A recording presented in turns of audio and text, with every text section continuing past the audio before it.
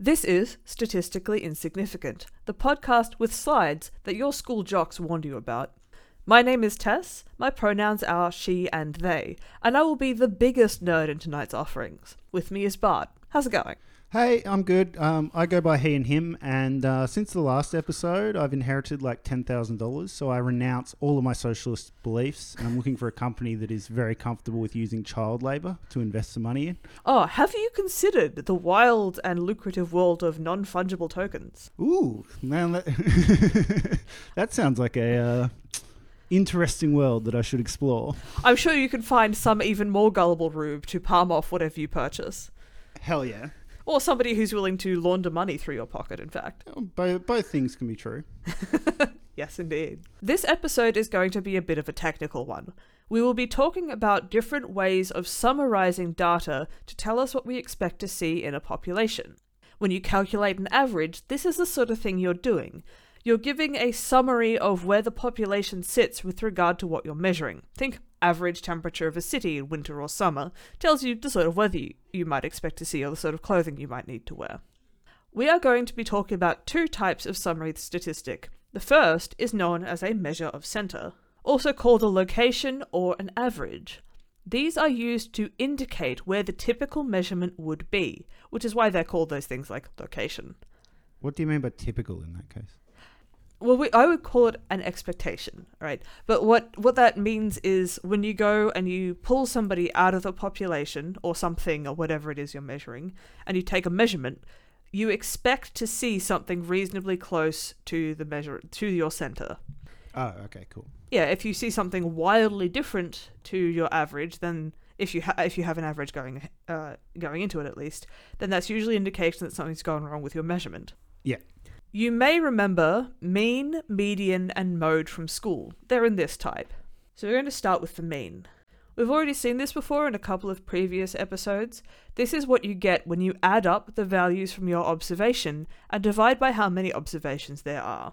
Let's say we have our first measurement, x1, plus our second measurement, plus our third, plus some number of other measurements, plus the last measurement, which we're going to call xn. Then this n indicates how many measurements we have, so then we divide by n. This is also called the arithmetic mean because you're adding stuff up. There's a version where you multiply, we'll deal with that some other time. This division by the number of measurements makes each measurement equally important to the mean, but it also makes the mean inclined to get pulled around by values that are a long way from the rest of the data. So if we consider 1 plus 2 plus 3 plus something that's a long way away, say 14, there's 4 measurements. We divide by 4, which is 20 divided by 4, which is 5. So this is higher than these 3 measurements because it's getting pulled upwards by the 14. Yes. We saw this in episode 2 when we talked about life expectancy. If you have a lot of people dying very young, it drags down the life expectancy of the general population from birth. Yes. Consider this in comparison to if we have, say, 1 plus 2 plus 3 plus 4 divided by 4, which is 10 divided by 4, which is 2.5. Looks more reasonable to what you'd see in the bottom part of that, right? Yes. Next we have our median.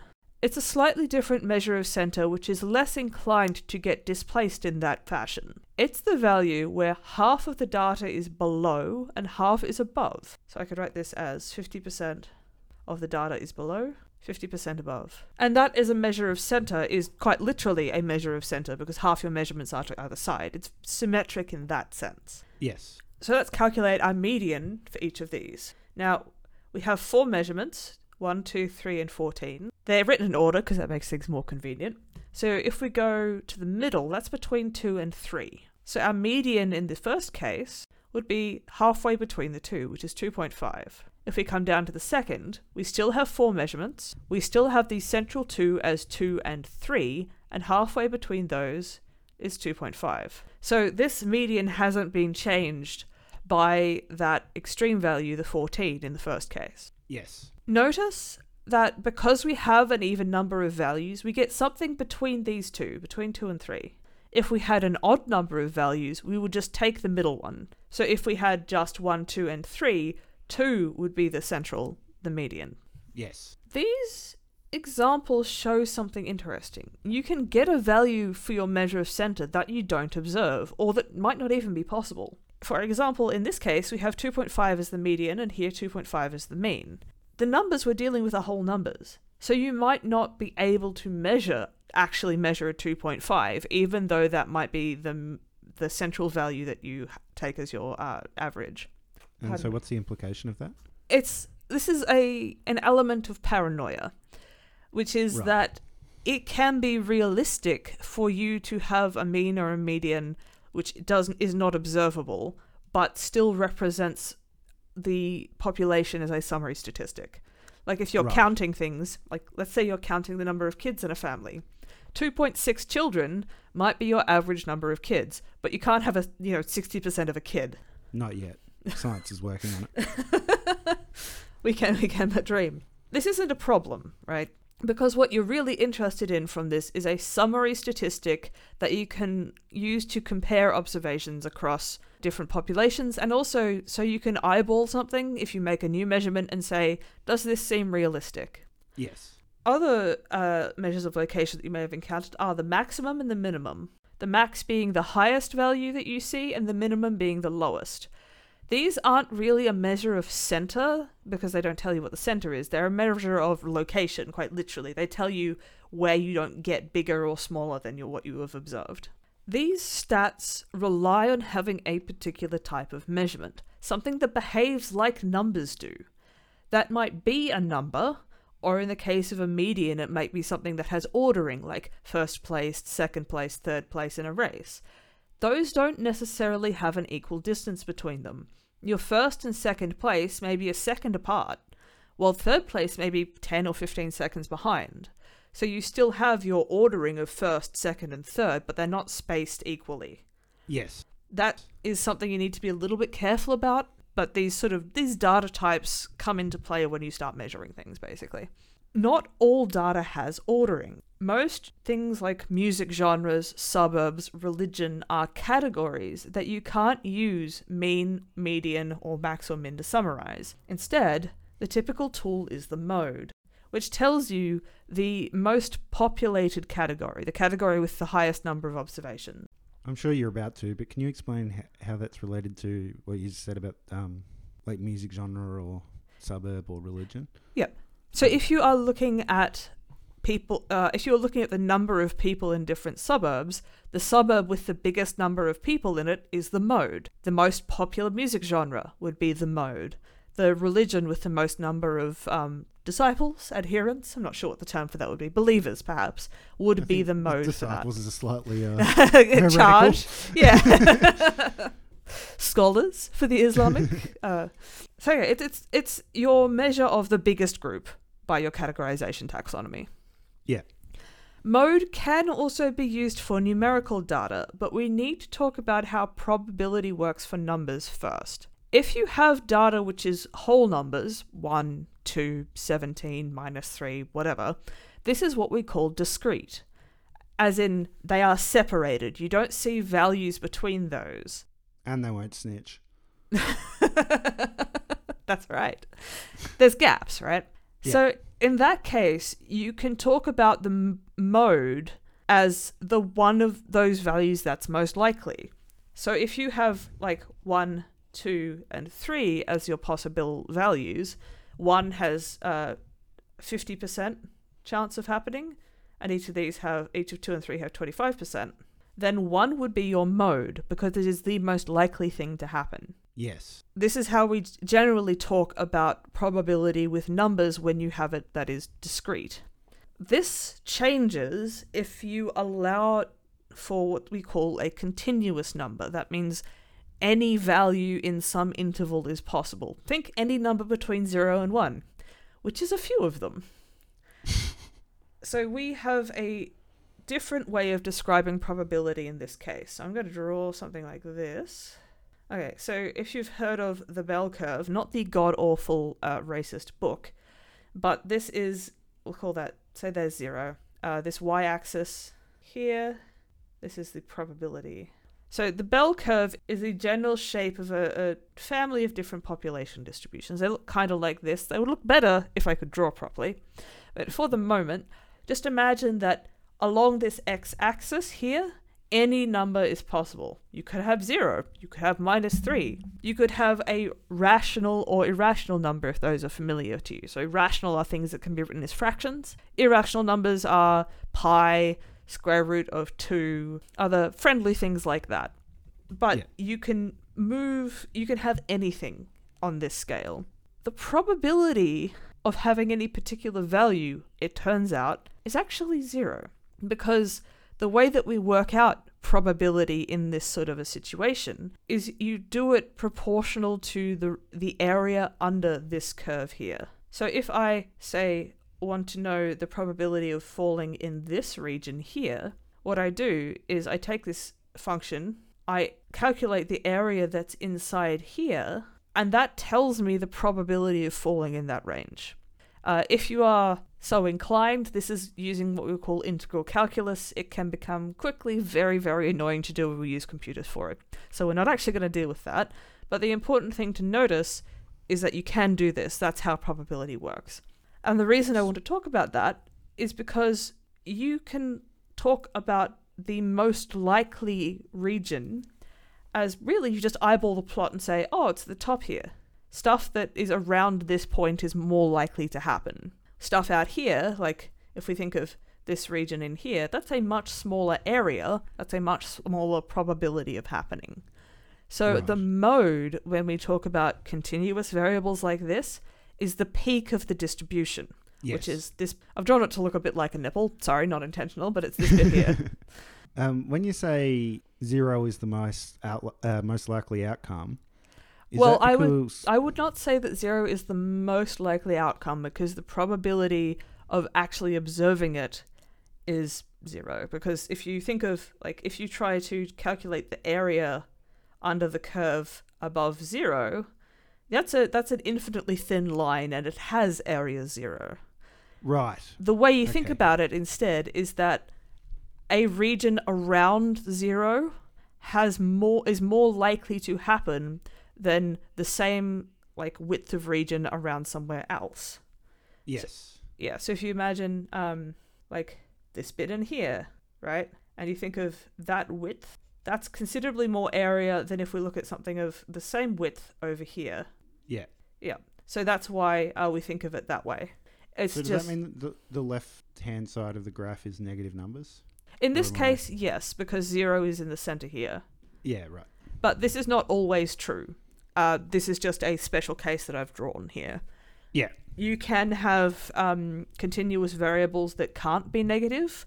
So if you look at the size of something, you can't have a negative size. It starts at 0. It's not meaningful to talk about negative size. So you have a positive only distribution in that case. Yeah, okay, right. Yep. Furthermore, as we will see later, variables can have more than one mode. If you are looking at categorical variables and your two largest groups have the same number of members, both of them would be the mode.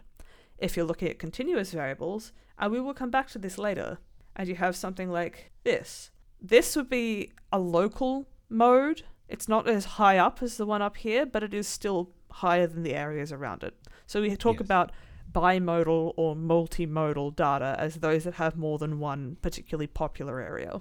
Right. All of these measures of location that we've seen come with a problem. Knowing where you expect to see observations doesn't tell you how far away from that point is reasonable. It might not be enough to compare different populations either.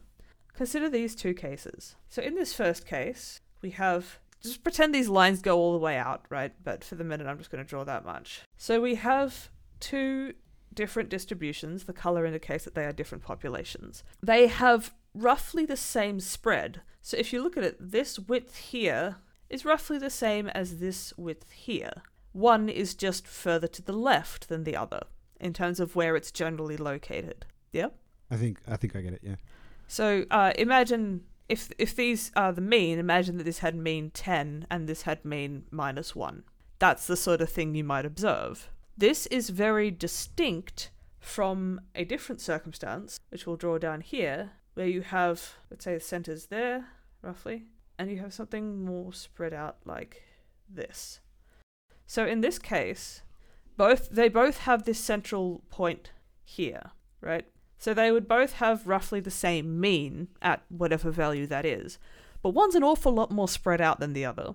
Yes. That, and if you think about it, like if we think back to our probability as area under the curve, and think about the probability of being under here on this black line compared to the probability of being in this central region on this black line, you see a lot of things much further from that mean value on the black distribution than on the red distribution. Yes. We talk about this by describing the spread, quite literally from how spread out things are. Other terms are variance or scale, but spread makes the most sense to me. For most of the location statistics we mentioned above, there's an associated measure of spread, which is usually defined in a similar way. So for our mean, the measure of spread is called the variance, which is calculated by measuring the distance between points and the mean. So if I have one measurement, let's say x1, I subtract off the mean, which might be like, say x1 is 0 and the mean is -5, right? Or the mean is 5. If I subtract off the mean, I get -5. So it's telling me that there's a distance of 5 units between these two. Yes. I then square this for reasons I will explain in a second. And I do the same for all my other data. So this is the second measurement. I subtract off the mean. I square it. I add up the rest. Do the final one. I'm going to run out of space writing this. Squared. Okay. Then, if we have everyone in the population in this, we divide by the number of people in the population. If you just have a subset, like you've done a survey of 1,000 people out of a population of 1 million or whatever, there's a slightly different calculation, but we won't worry about it. The important thing to notice is that you are looking at the distance between the measurement you have observed and your measure of center. So if you think about it, if your mean is here on the number line, let's say here, you have x1 over here, I'm interested in this gap. If I have x2 here, I've got a slightly smaller gap, so the number will be smaller. But I don't want these cancel out, right? Because x1, that's meant to be x1, not xi, so let's see if I can move that. Okay. Because of how this is calculated, let's say the mean is 0, this is -5. -5 minus 0 is a negative number. If this is 3, 3 minus 0 is a positive number. So if I don't square it, if I just go x1 minus mean plus x2 minus 2 minus the mean, I would get -5 plus 3, which is -2. And that looks like a smaller variance than actually happens, because these have kind of cancelled each other out based on what direction they're pointing in. Right. This is why we square the values, so we don't have negative numbers that make the variance look smaller than it actually is. Because if we remove this bit and we square this, which means multiply it by itself if math is unfamiliar to you, this would become -5 minus 0 squared plus 3 minus 0 squared, which is -5 squared plus 3 squared, which is now a negative number times itself. A negative times a negative is a positive, which is really, really handy because this becomes 25. 3 squared is 9, so we get 34. Now we have it divided by the number of measurements in here. But what's important is this is a much better reflection of the fact that your measurements are distant from the mean than that -3 was. -2, yes. Sorry. Yeah, and that's what you're trying to capture in this variance.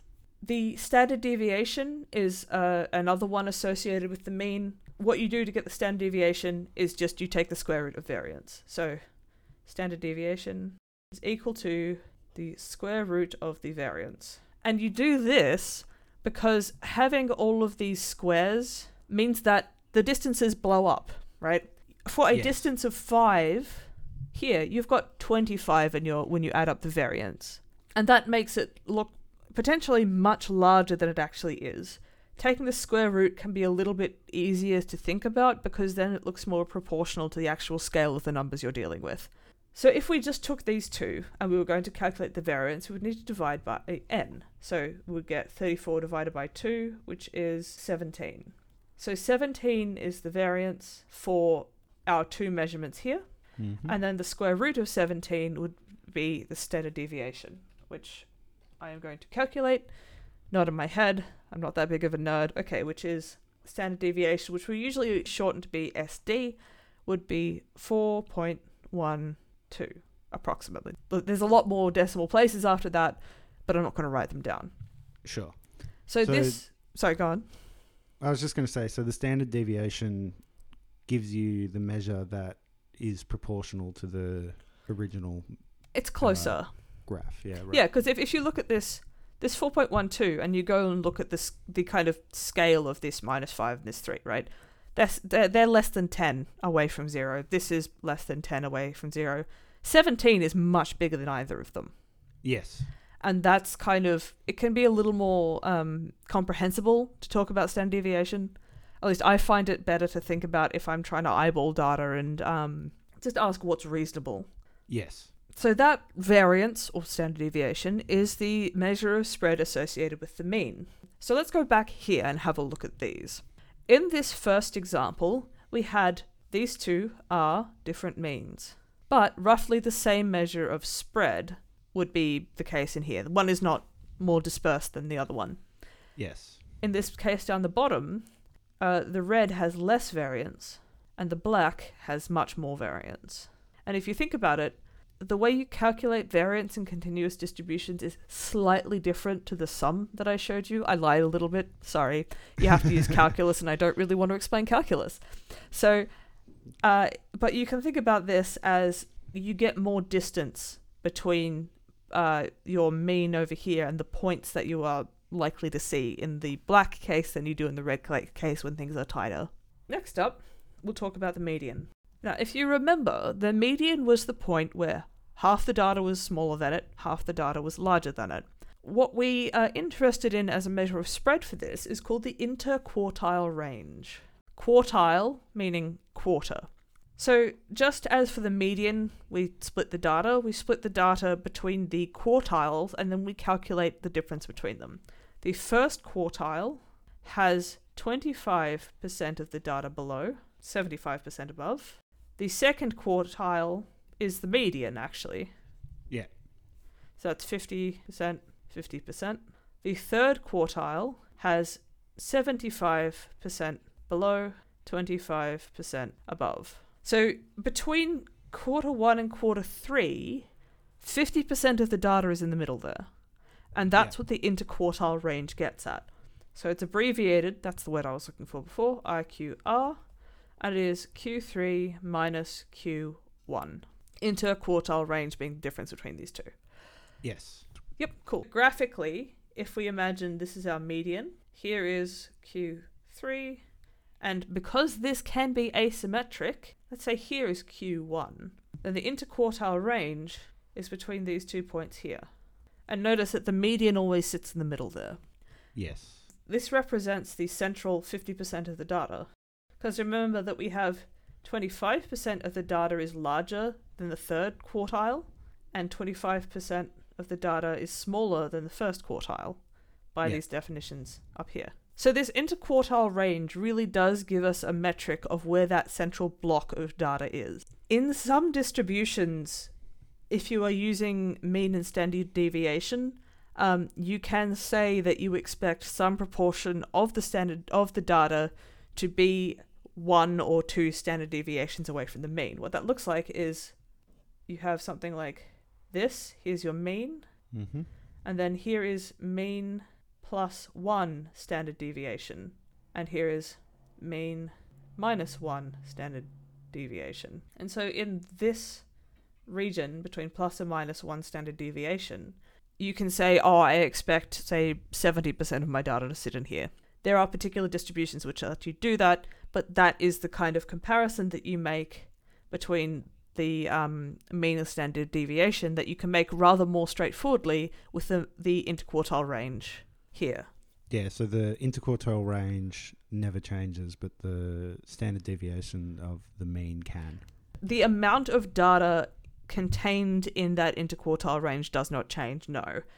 There are special distributions that give you roughly some proportion, or that give you a usual proportion of the data within this interval. But Yeah. you can calculate mean and standard deviation for a lot more distributions than that holds true for. You can calculate this for basically anything that's based on numbers, but there's only some special number of those for which you can describe this property straightforwardly. Right. Yeah. Yeah. It's handy, it's not always true. And this is part of why plotting your data is really important, because you can usually eyeball whether that would roughly happen based on whether it's like, based on the shape. Because if it's like this, it's more likely than if it's shaped like this, for example. Which is, right. yeah, very different sort of distribution. All right, now let's talk about the mode. For the mode, there isn't a universal way of defining spread, because like spread kind of cares about distance and ordering, and you don't necessarily have those things if you're dealing with the mode, right, for categorical variables. But what you can do is you can talk about the percentage of observations or population in the mode category and the number of categories. Oh, I get it. Yes. Yep. So it's the Yeah, so if we have actual amount that you observed in that mode. Yeah, so imagine if we have two categories, if they're evenly split, 50%, 50%, then, well, let's say we actually have a mode, so we're going to go, not quite 50%, let's say 49%, 51%, right? So B is the mode, it's got more percentage of it in it, but it only has about half. So you've got basically an even split among these. If you had 3 categories, roughly a third in each, same idea. This is one way of thinking about homogeneity of your population. If you have 10 categories and one of them has half your population in it, that would be, and that's the mode, then chances are you have your one big category, which is your mode, and a handful of smaller ones that represent smaller proportions of the population. That's a more kind of homogeneous situation in the sense that you have more in one group than if your population was evenly spread amongst your 10. Yes. And so that's where the example of population or religion or music category or whatever. Yep. So if you around. Yeah, I get it. Yeah. So if you have, well, you will have some collection of things that is generally more popular than the rest, and you'll have usually some stuff that's esoteric, perhaps, or unusual, which generally has fewer people in the population associated with it. Yeah. Yeah. So between these two things, your location and your measure of spread or variance or whatever, you can get an idea of what you expect to see in your general population and how dispersed it is, how far away from that central point is still a reasonable observation to have. This is particularly useful if you're looking for data entry errors where you get things that are like an order of magnitude bigger or smaller than most of the measurements because somebody stuffed up a digit. It happens. In my research on tree size, we call these catastrophic errors because they're really large in comparison to the other sorts of errors that you get. And you might have a tree that jumps from like 10 centimeters in diameter 1 year to like 103 centimeters in diameter 5 years later, and what's actually happened is it's 13 centimeters, somebody put an extra digit in. Yeah. We have all these different measures for a reason. I promise they're not just to confuse and annoy. We've already seen some of this with the fact that you need to use the mode for a categorical observation. You can't use a mean because they don't behave like numbers. In this case, you are choosing your statistic for the center and spread based on the type of data, but there are also features of the population itself which are important as well. When I introduced the median, I talked about how the mean gets pulled towards values that are a long way from the bulk of the data. This is a reflection of what we call an asymmetric or skewed distribution. So if on one end of our scale, with no skew, we have something that's more or less symmetric, if I could draw properly, on the other end, we have something that's very skewed like this, right? In the symmetric case, the mean and the median actually agree, because if it is symmetric, then you would have 50% of your data to each side of this line. So you would have a mean and a median right in the center there. But if you do this for the skewed distribution, these really big values will pull your mean up while the median still sits lower. So if your median is about here, we'll say that's a median. I can't draw straight lines today, it's okay. Your mean is going to get dragged up by these high values and might sit here or something. And that's why they say median is a better measure of income distribution, for example, than well, in general, if you have something that is skewed, your median is a better way of thinking about the center of the data for where the bulk of the population sits, while the mean is more sensitive to those extreme values. Yeah. For those of you who are doing data wrangling in the audience, this is also why you should plot your data, so you can do a visual check on things like skewness. You can calculate skewness, or you can look at it, or do both. So as you mentioned, wealth, income, and house prices both tend to behave like this, which is why you hear about median house prices in news articles. But just in Sydney, where I live, it's getting really stupid. It's over $1 million is the median house price now. Oh my God. Oh, it's so bad. Well, I live in Melbourne, so it's not much better here. Oh, you'll join us soon. So this is a plot of the household net worth in Australia from the Australian Bureau of Statistics. This is the value of the assets that a household owns minus their debts. The data points here are 100,000 apart, 100,000 in value apart, which is why you get this like spike thing going on. So it looks a bit funny, but that just means that you've got a huge increase in the population between those points. So you have a very small percentage of your population at a really high net worth here, and most of your population actually sits in this sort of range here. Yeah. In fact, the median for this data of net worth for the most recent one, which is the 2017 to 2018, was $558,900, while the mean was smack bang on $1 million, roughly. Yeah, decimal places, blah, blah, blah. So these very, very wealthy people really, really do pull up the mean.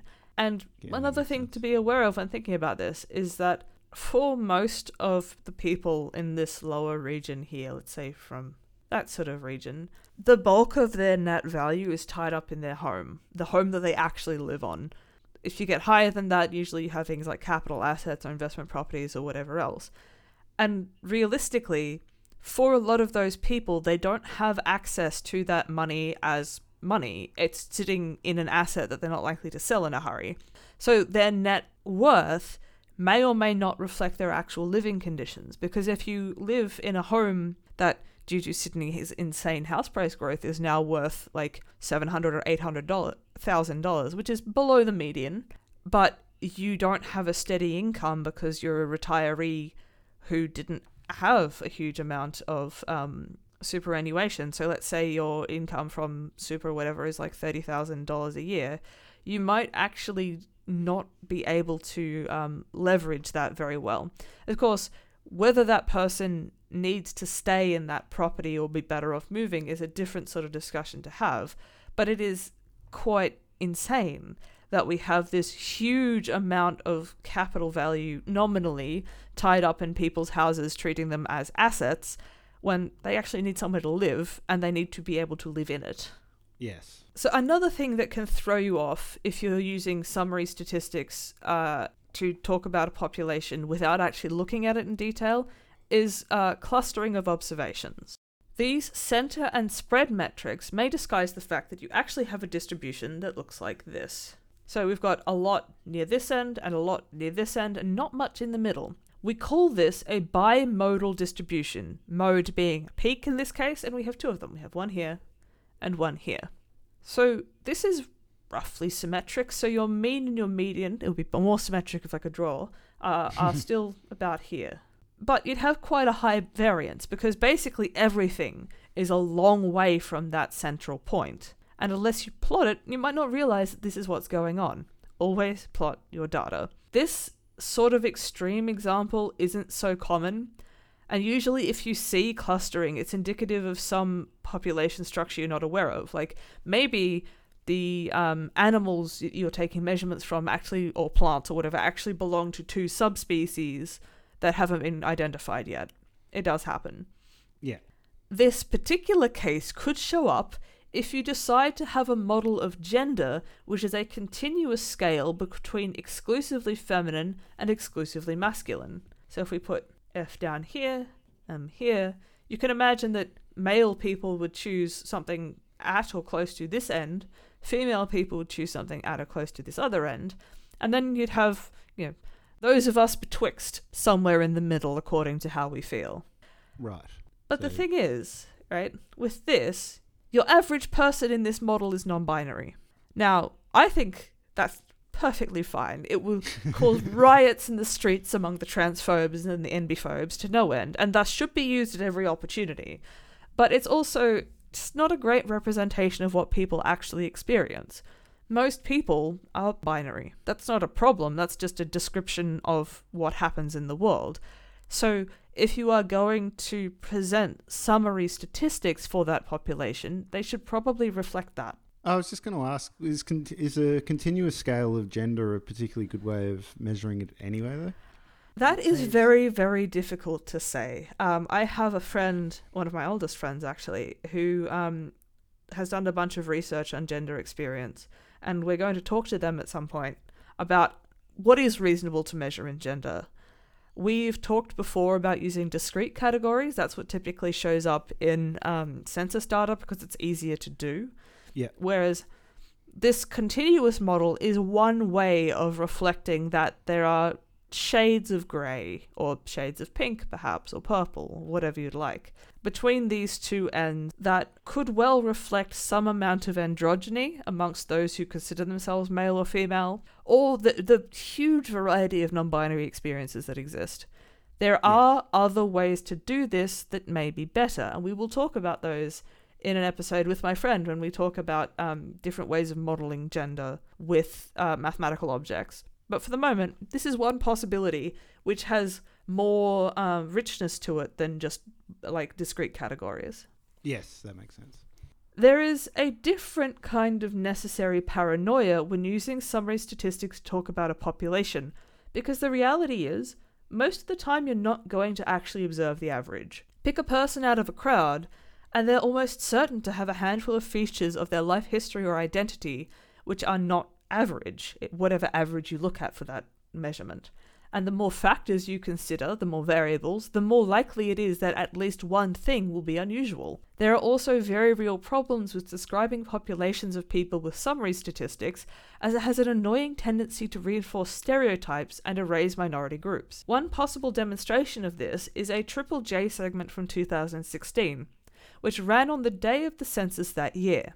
For the international audience, Triple J is a casual radio station run by the national broadcaster. I think it's considered like a drive radio or something. I'm not really familiar with radio genres. It would be considered youth radio because okay. Yeah. Their demographics are teenagers and slightly older than teenagers is who they are aiming for. Oh, that explains the... I actually went and listened to the episode that this was... Or the archived recording that this was in. It was very, I don't know, it seemed kind of odd to me to listen to. I was expecting air horns, but they didn't use air horns. So, that's the sort of vibe. Anyway, in this particular instance, they ran a call-in competition to find the most average Australian. So they listed a bunch of characteristics which were average to an Australian resident according to the previous census in 2011, and asked listeners to call in if they were described by them. The full list is pretty long, but I'm going to write out the main ones. So the first one we had was sex, and check out episode 3 for a discussion of why I call this sex and not gender. And the person would be female. We have age, they would be 37. We have marital status, which is married to a guy. I don't think in the 2011 census because same-sex marriage wasn't even legal then, so they didn't really look at same-sex marriages.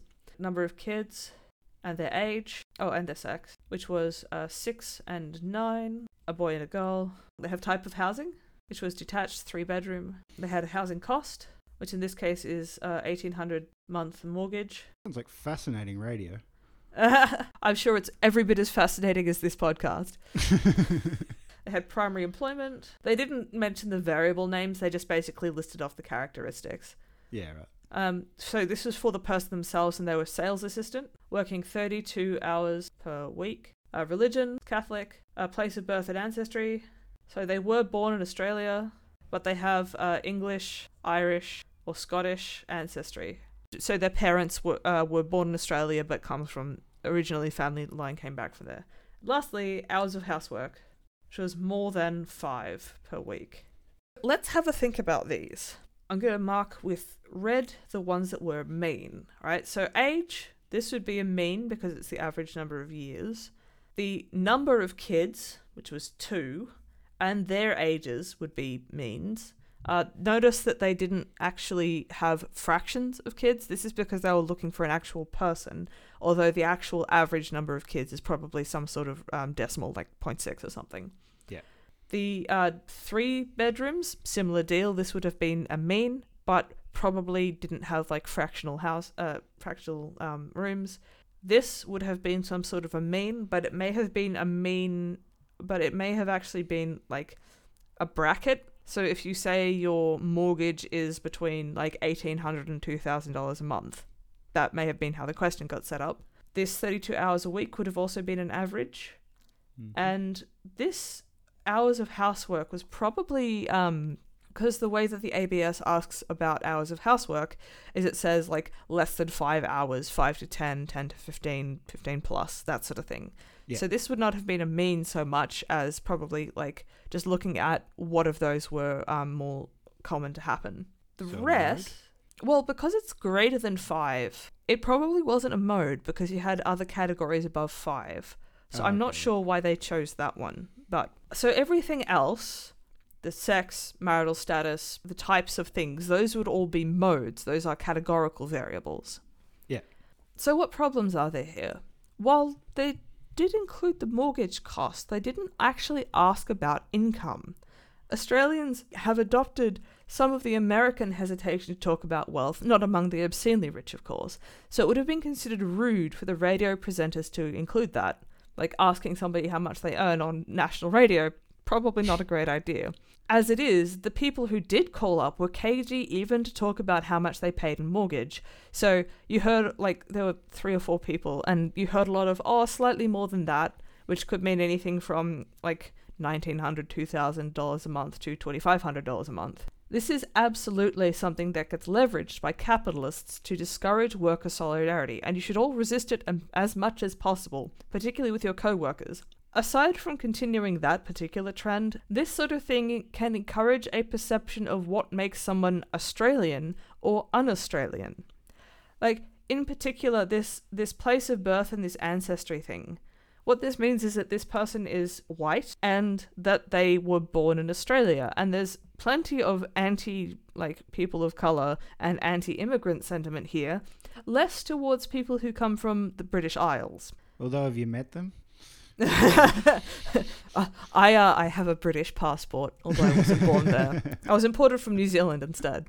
So this particular image of Australia as a country of white people is very much a consequence of stuff like this. I mean, they had a statistician on there, somebody who was actually involved in running the census, who was talking about the limitations of describing the population in terms of these averages.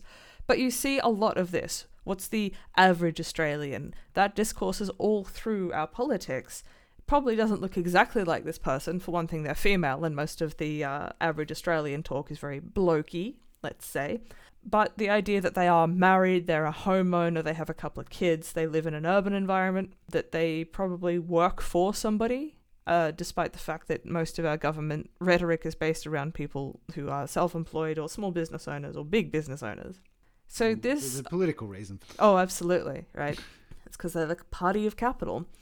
So all of this goes towards presenting a particular image of the average Australian, when the reality is that Australia is getting increasingly diverse. The proportion of people in that mode category across these different variables is generally shrinking. There are more categories showing up. Like in episode 3, we talked about this sex statistic. Now you can actually be registered by the ABS in the census as a non-binary sex, which is a horrendous way of putting it. Go see that episode if you want me ranting about that some more. So that means you have people who are in a new category for this variable that did not exist before. In marital status, now, pretty much always in the most recent census, at least, census? What's the plural for that? Oh, okay. So it's probably census, actually, because Latin's weird. But in recent years, you could have married, you could have single, you could have de facto partner. So there has been a bigger category of things that could go on there. Widowed, another one, of course. New religions showing up, or fewer people being in the dominant religions, and the growth of people without religion at all. These things all point towards a trend of diversity that this model of average, which talks not at all about diversity, like there's no metric here of variance in any one of these, that misses this entire way of talking about how you summarize these statistics. Absolutely. Because in some respect, talking about the spread, a bit more tactical, a bit more difficult if you're just trying to do like a casual radio show. If you're sufficiently nerdy to have a podcast about it, on the other hand, you can get a lot of content out of this. You can go all the way down the rabbit hole. Exactly. I think it's socially, sociologically interesting in terms of, like, for example, religion, Catholicism, as compared to England, which is the kind of mythological white foundation. Yeah, the Anglos, the Anglicans and things, yeah. Yeah. But that doesn't mean it's particularly useful to talk about in... Yeah, well, what's interesting to me is... as an average of a person. Yeah, well... This was probably at the time the most populous religion, right? I think these days it's no religion. Pending the outcome of the census that happened this year, at least. Yeah. So with the particularly nerdy stuff out of the way, let's go on to the mailbag segment. For our mailbag today, we're going to be looking at a chart that the Australian paper put up on Twitter. I got like half a dozen people send me this because I knew it would make me mad. So it's from October 3rd this year. The tweet has now been deleted, although I will still put a link in the references, which means you know it's real proper quality. So this chart was of the results of a preferred Prime Minister survey done by Newspoll for The Australian. And here it is. This is not the most egregious example of a pie chart that I have seen. Like an awful lot of stats nerds, I have a dislike for them as a generally a poor way of representing data, because people aren't very good at looking at something like this and thinking about proportion. But this is pretty bad. For the audio-only crew, the circle is divided into two parts, one for Scott Morrison, one for Anthony Albanese. Morrison is at 47% preferred Prime Minister, with no change. The actual question was, who would make a better Prime Minister? Albanese is at 34% with a -1% change. There is no error margin given. Now, the eagle-eyed among you may have spotted that, hang on, pie charts generally represent 100% in total, but 47 plus 34 is 81%, not 100%. So there's a whole section missing. In fact, 19% is missing from this chart.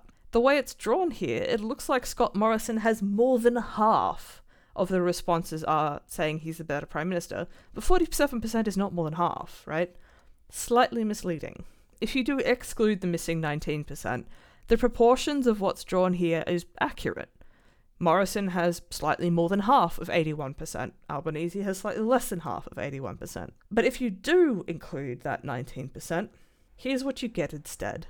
So now, for the audio only, we have Morrison at 47, Albanese at 34, and other, or possibly none, because I don't know what they actually asked. The article was paywalled, and I'm not giving them money.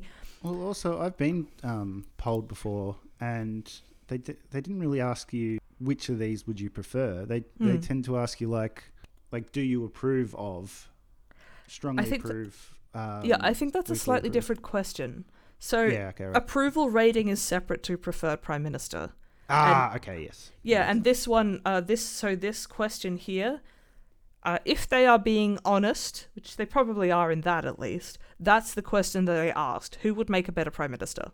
But if we come back to this pie chart that includes this 19% other over here, suddenly it doesn't look quite so good for either Scott Morrison or Anthony Albanese. It looks like there's this massive wedge, nearly 20% of the population, who think both of them kind of suck. I can't imagine why. Oh, makes no sense to me. Yeah, I mean, given Anthony Albanese is basically a non-entity and Scott Morrison has been hiding like the coward he is for 18 months or more. Yeah, I can't imagine. So, yeah, the Australian apparently realised their error and deleted the tweet. I don't know if they put up another one. I'm not actually on Twitter, which if you're paying attention to the Twitter feed where only episodes get posted, might have given you a hint of that. And in general, these pie charts, they're difficult to read because unless you have these numbers in place, like, I could have produced this without the actual values there quite easily. I could squint at that and go, oh, that's a bit less than a half in this blue region. It's a bit, I don't know what's going on here. That looks like about a third, and that's whatever's left in the other. But that's very hard to interpret. I would use something like a bar chart instead. Anyway, that's us done for the day. Thank you very much, Bart. No, thank you. And we'll see you next time. See you then. Bye.